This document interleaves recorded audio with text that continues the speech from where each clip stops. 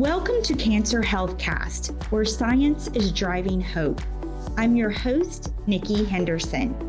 Today we are joined by Dr. Andrew Kurtz, who is the Program Director in the Center for Strategic Scientific Initiatives, where he co-leads Cancer Grand Challenges. Dr. Kurtz also provides strategic leadership in developing other trans NCI programs that represent new and emerging opportunities for the Institute. Prior to joining CSSI, Dr. Kurtz served for 12 years in the NCI Small Business Innovation Research Development Center as Program Director and Team Leader. Well, hello, Andy. Thank you so much for joining us on the show. Hello, it's great to be with you. Thank you.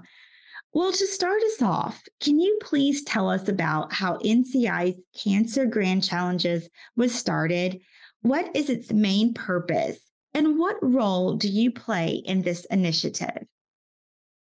Yeah, so Cancer Grand Challenges is actually a partnership between the NCI and another organization called Cancer Research UK, which is a private charity based in the UK and actually the second largest funder of cancer research in the world after the NCI.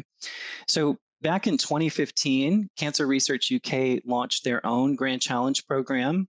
And about 4 years later, they approached NCI and invited us to partner with them to expand this program, which we've since rebranded as Cancer Grand Challenges. So really the overarching goal of the program is to support global research teams to come together and really think differently about how we can solve some of cancer's toughest challenges. And here, when we're talking about challenges, what we really mean are those hard problems, which if we were able to solve them, would have a major impact on the lives of cancer patients.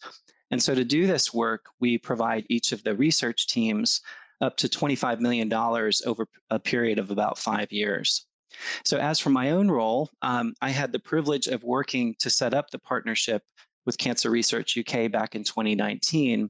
And since then, I've been serving as one of the program leads to help oversee the program as well as the outputs from the research that we're funding. Okay, great. Thank you so much, Andy. Thank you so much. Well, back in March, the 9 new Cancer Grand Challenges were announced. Can you briefly talk about a few of the challenges and how you expect the global research community will propose to address them? Sure. So as you mentioned, there are 9 challenges in this current round, and they really do span a broad range of topics, all the way from understanding molecular changes that can occur in individual cancer cells, all the way to testing new therapies in human patients. I think one of the really interesting challenges in this current round involves trying to understand why the incidence of certain cancers in adults under the age of 50 has been steadily rising and really at an alarming rate over the last several decades. So colorectal cancer in particular has gotten a lot of attention recently, but we know that this is happening for other cancers, for example, breast cancer. And we also know that this is happening in many places around the world, but we really don't understand why yet. So one of the possible explanations is that compared with previous generations, younger people may have been exposed to different types of environmental factors, for example, different diets or different types of pollution, and that those could be giving rise to some of these changes. So for this challenge, we're expecting researchers are going to start to study these questions in very large cohorts of patients by looking for specific molecular changes in their cells and tissues, which may have come about from these environmental exposures early in life. So one of the other interesting challenges involves something called retrotransposable elements, which are these small pieces of genetic material that can actually jump around to different locations in our DNA and disrupt normal cell growth. It turns out that researchers have been studying these genetic elements for decades. And in fact, a scientist named Barbara McClintock won a Nobel Prize for her work in this area back in the 1940s and 50s. But until recently, we just didn't really have the tools that we need to explore how these elements are organized and how they can become activated to cause instability in cancer cells. So for this challenge, we're expecting researchers will come to us with cutting edge technologies like long read DNA sequencing to start to get answers to some of these questions and then hopefully find new drugs that can overcome the effects of these retrotransposable elements. Okay, I see. That is very alarming. And I do appreciate you highlighting the environmental factors and how diet, could be a factor in this increase. Well, Andy, what do you feel is cancer's toughest challenge and how can data science help solve it? Yeah, so I'm not sure if it's cancer's toughest challenge, but I think certainly one of the biggest challenges is that we really need to find better ways to both organize and analyze these huge amounts of biological data that we're generating, especially molecular data, but I think really all types of data. So, just to sort of give you a sense of the problem, back in 2006, the NCI helped to launch a major program called the Cancer Genome Atlas, which set out to characterize the molecular changes in tumors that were taken from real cancer patients so that we could study these changes and start to understand how they were causing cancer. Since that program began, it has generated more than 2.5 petabytes of genomic data for over 20,000 tumors, which, if you were to print all that data on regular sheets of paper, would take you about 500 billion pages. And so that program, as important as it was, is just one of many over the last several years that has been aimed at generating large amounts of molecular data on cancer. And so I think going forward, the real challenge is going to be how are we going to make sense of all this data? And that's really what data science is all about, using different techniques and approaches to extract meaningful insights from these data that will help us understand how to better treat cancer. You kind of blew me away. 500 billion pages of data. That is quite a lot. Well, how do cancer grand challenges in the past align with NCI's current priorities? Yeah, so in terms of NCI's current priorities, I think one good place to look is the recent National Cancer Plan, which the NCI just released in early April of this year. So if you go to our website at the NCI and you look at that plan, you'll see that there are 8 primary goals. And I think several of the past grand challenges have really led to some current projects that are directly addressing those goals. So, just as one example, I think one of the more aspirational goals in the National Cancer Plan is to simply prevent cancer before it starts. And so, starting last summer in 2022, we funded a project that's trying to understand how cells and tissues that have already acquired certain cancer causing DNA mutations can remain non-cancerous tissues. So we now understand that there are many cells in our body that have become mutated over time, but never turn into cancer, and that you need these other additional factors, which we now call promoters, to sort of tip the scale toward cancer. And it turns out that many of these promoters are things that we can actually control, things like diet and other types of exposures. So, if we can understand how promoters work, then we can start to design better cancer prevention strategies to begin to eliminate those risks. I think one of the other major goals of the National Cancer Plan that's really important is how to deliver optimal care. And that includes things like reducing unnecessary treatment and improving the lives of people who are living with cancer. So, one of the very first projects that we supported under Cancer Grand Challenges was led by a team in the Netherlands. And that project was focused on studying something called ductal carcinoma in situ, which is a very early form of breast cancer that's non-invasive. So it turns out there's increasing evidence that this early form of cancer is really being heavily treated, overtreated in patients around the world, really causing millions of women to deal with these very unpleasant side effects, but without any clinical benefit. So the goal of that project, that Cancer Grand Challenges project, is to design better diagnostic tests to start to figure out who will actually benefit from treatment so that only those patients will get the therapy. Okay. Well, thank you. Thank you, Andy. Well, How often do the Cancer Grand Challenges take place? Can you give some examples of the types of submissions you receive and how many submissions do you typically accept? Yeah, so the program runs on a 2-year cycle. We have new challenges that are announced every other year at our annual scientific summit, which is held in March. And I should mention that this process we use for selecting those new challenges is actually quite involved. So for this most recent round, we organized 9 different workshops in various places around the world. We had more than 100 cancer experts get involved because we really wanted to get their perspectives on some of the toughest challenges before we selected the 9 that made it onto the final list. So, for those research teams that do want to apply, we first ask them to submit a short proposal that describes how they would solve the challenge and also the researchers that they would involve as part of their team.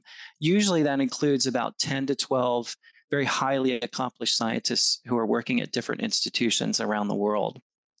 In terms of the usual application numbers, I can tell you for the last round, we received more than 150 of these short proposals in response to all the various challenges. And then from those short proposals, what we do is work with a committee of scientists to review all of those ideas. And then we select about a dozen of the best ideas as finalists. And then the last step in the process, we ask those finalists to write up a more detailed research proposal. We then invite them all in for in-person interviews. And then after those interviews, we select the final 4 teams who actually receive the awards. And so from start to finish, the program is actually quite competitive. Oh, wow. That's very interesting. I had no idea it was that involved. That's wonderful. Well, how important are collaborative efforts when it comes to advancing cancer research and improving survivability for cancer patients around the world? Yeah, so we know collaboration is really important. And I think we're really excited about the progress that we expect to be able to drive through Cancer Grand Challenges, particularly in some key areas that affect different communities around the world. So I think a great example is the current challenge on understanding how genetics, biology, and social determinants affect cancer risk, and not only risk, but outcomes in diverse populations. Really, the ultimate goal of this challenge is to be able to reduce inequities in how we deliver cancer care. But before we can do that, we really need to understand how all these various factors contribute to inequities. And in many cases, we just don't have enough data yet. But definitely, researchers have been thinking about this and are making progress. I think there have been some really important recent studies looking at triple negative breast cancer in women from sub Saharan Africa, who we know have very high rates of this type of cancer, as well as in African American women who also have high rates of cancer. But the true connection between African ancestry and higher cancer prevalence has really been unclear, in part because until this recent study that I just mentioned, we didn't have a careful genetic analysis in different populations around the world. So I think this is a really great example of the kinds of projects that will be possible under this new Cancer Inequities Challenge. And I also think it really highlights the need not just for collaboration, but really global collaboration. I see. I see. Well, that's wonderful that, the ultimate goal here is reducing those inequities and getting to the bottom of why this cancer rate is higher, in certain races and in underserved communities. Well, what role is artificial intelligence and other emerging technologies playing in screening for different types of cancer and in the early detection of tumors? Yeah, so I really appreciate you asking this question because I think with all the doomsday news we're hearing lately about AI, it's really good to remember that AI can do some pretty amazing things if we use it responsibly. So there are several ways that AI is being used to help screen and detect cancer. And my guess, at least, is that this list will continue to grow, at least in the near future. So one of the really important areas that AI is having an impact is in the area of image analysis. So this is to look at things like MRIs and CT scans in the cancer clinic. And this is because machines and artificial intelligence can see certain things that even the best radiologists can't see. And this has actually now been proven in several different studies.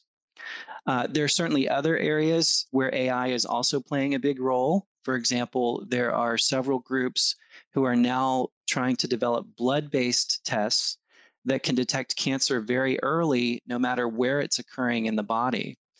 But in order to do that, you have to deconvolute a lot of molecular information to know whether the cancer is in the lung or in the brain or the liver or some other organ. And it turns out that AI is really good at solving those kinds of problems. And then finally, I think we can also use AI to put all of this information together. So molecular and imaging data. We can also add things like family medical history and other clinical information to get even more accurate cancer diagnostics. Okay, well, I agree with you. A lot of things that I hear that we hear in the news lately about AI hasn't been exactly positive, but it's good to hear you highlight some of the positive things that it is doing as far as screening for cancer and early detection of cancer. Well, Andy, what is the IMAX-T and how could it help transform the way cancer is diagnosed and treated? Yeah, so IMAX-T stands for Imaging and Molecular Annotation of Xenografts in Tumors, which is really just a fancy way of saying building a three-dimensional tumor map. So this is a technology that was developed by a Cancer Grand Challenges team at the University of Cambridge in the UK. And it's really this amazing tool that allows you to put on a virtual reality headset and literally walk around inside a tumor. And so this isn't just based on some artist's interpretation of what they think a tumor might look like. It's an actual 3D map that's built upon actual molecular data, which we can get using different technologies in the lab. So it turns out that one of the things that really complicates cancer diagnosis is that many tumors contain different groups of cells that are growing out of control for different reasons. And so if you make a diagnosis or a treatment decision based on just one group of cells, then you won't be able to treat the entire tumor. So one of the things that the IMAX-T tool allows us to do is to study that tumor heterogeneity in detail. So we can first understand the complexity of the tumor that we're dealing with, and then hopefully find a drug or a treatment strategy that can get rid of all the different tumor cells so that the tumor doesn't come back. Okay, that sounds extremely interesting to actually walk around in the tumor. I'm feeling that, that's going to be a really, really great way for you guys for doctors and researchers to better diagnose cancer and of course, ultimately save lives. Well, Andy, before we conclude, do you have any final comments or remarks that you would like to leave with our listeners? Yeah, so in case you can't already tell, I'm very excited about the Cancer Grand Challenges program and some of the big things that we expect to accomplish by supporting these large international teams of scientists to tackle these really big problems. But I think it's also really important to remember that there will always be a big role that individual scientists will play in driving progress in cancer research. So Cancer Grand Challenges is really focused on what we think are the most urgent problems in cancer research. But science definitely has a way of being unpredictable. Very often we find answers that we weren't necessarily looking for. And I think that kind of discovery almost always happens when individual scientists have the freedom to think creatively about their own research questions. So I think the important point here is that there's a place for both kinds of science, and that it's all really focused on the same goal in the end, which is to improve the lives of cancer patients. Wonderful. Well, I'm really excited about the wonderful things that are to come from the Cancer Grand Challenges. Thank you so much, Andy. I really appreciate your time, and this has been a wonderful conversation. Thank you for joining us today. Thank you so much for having me.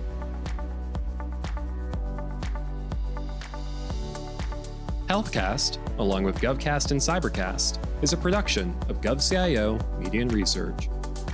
For more podcasts and to check out the other shows, head to govciomedia.com. Watch out for new episodes released every Tuesday and Wednesday across our shows. You can follow all of them on your favorite podcast platform.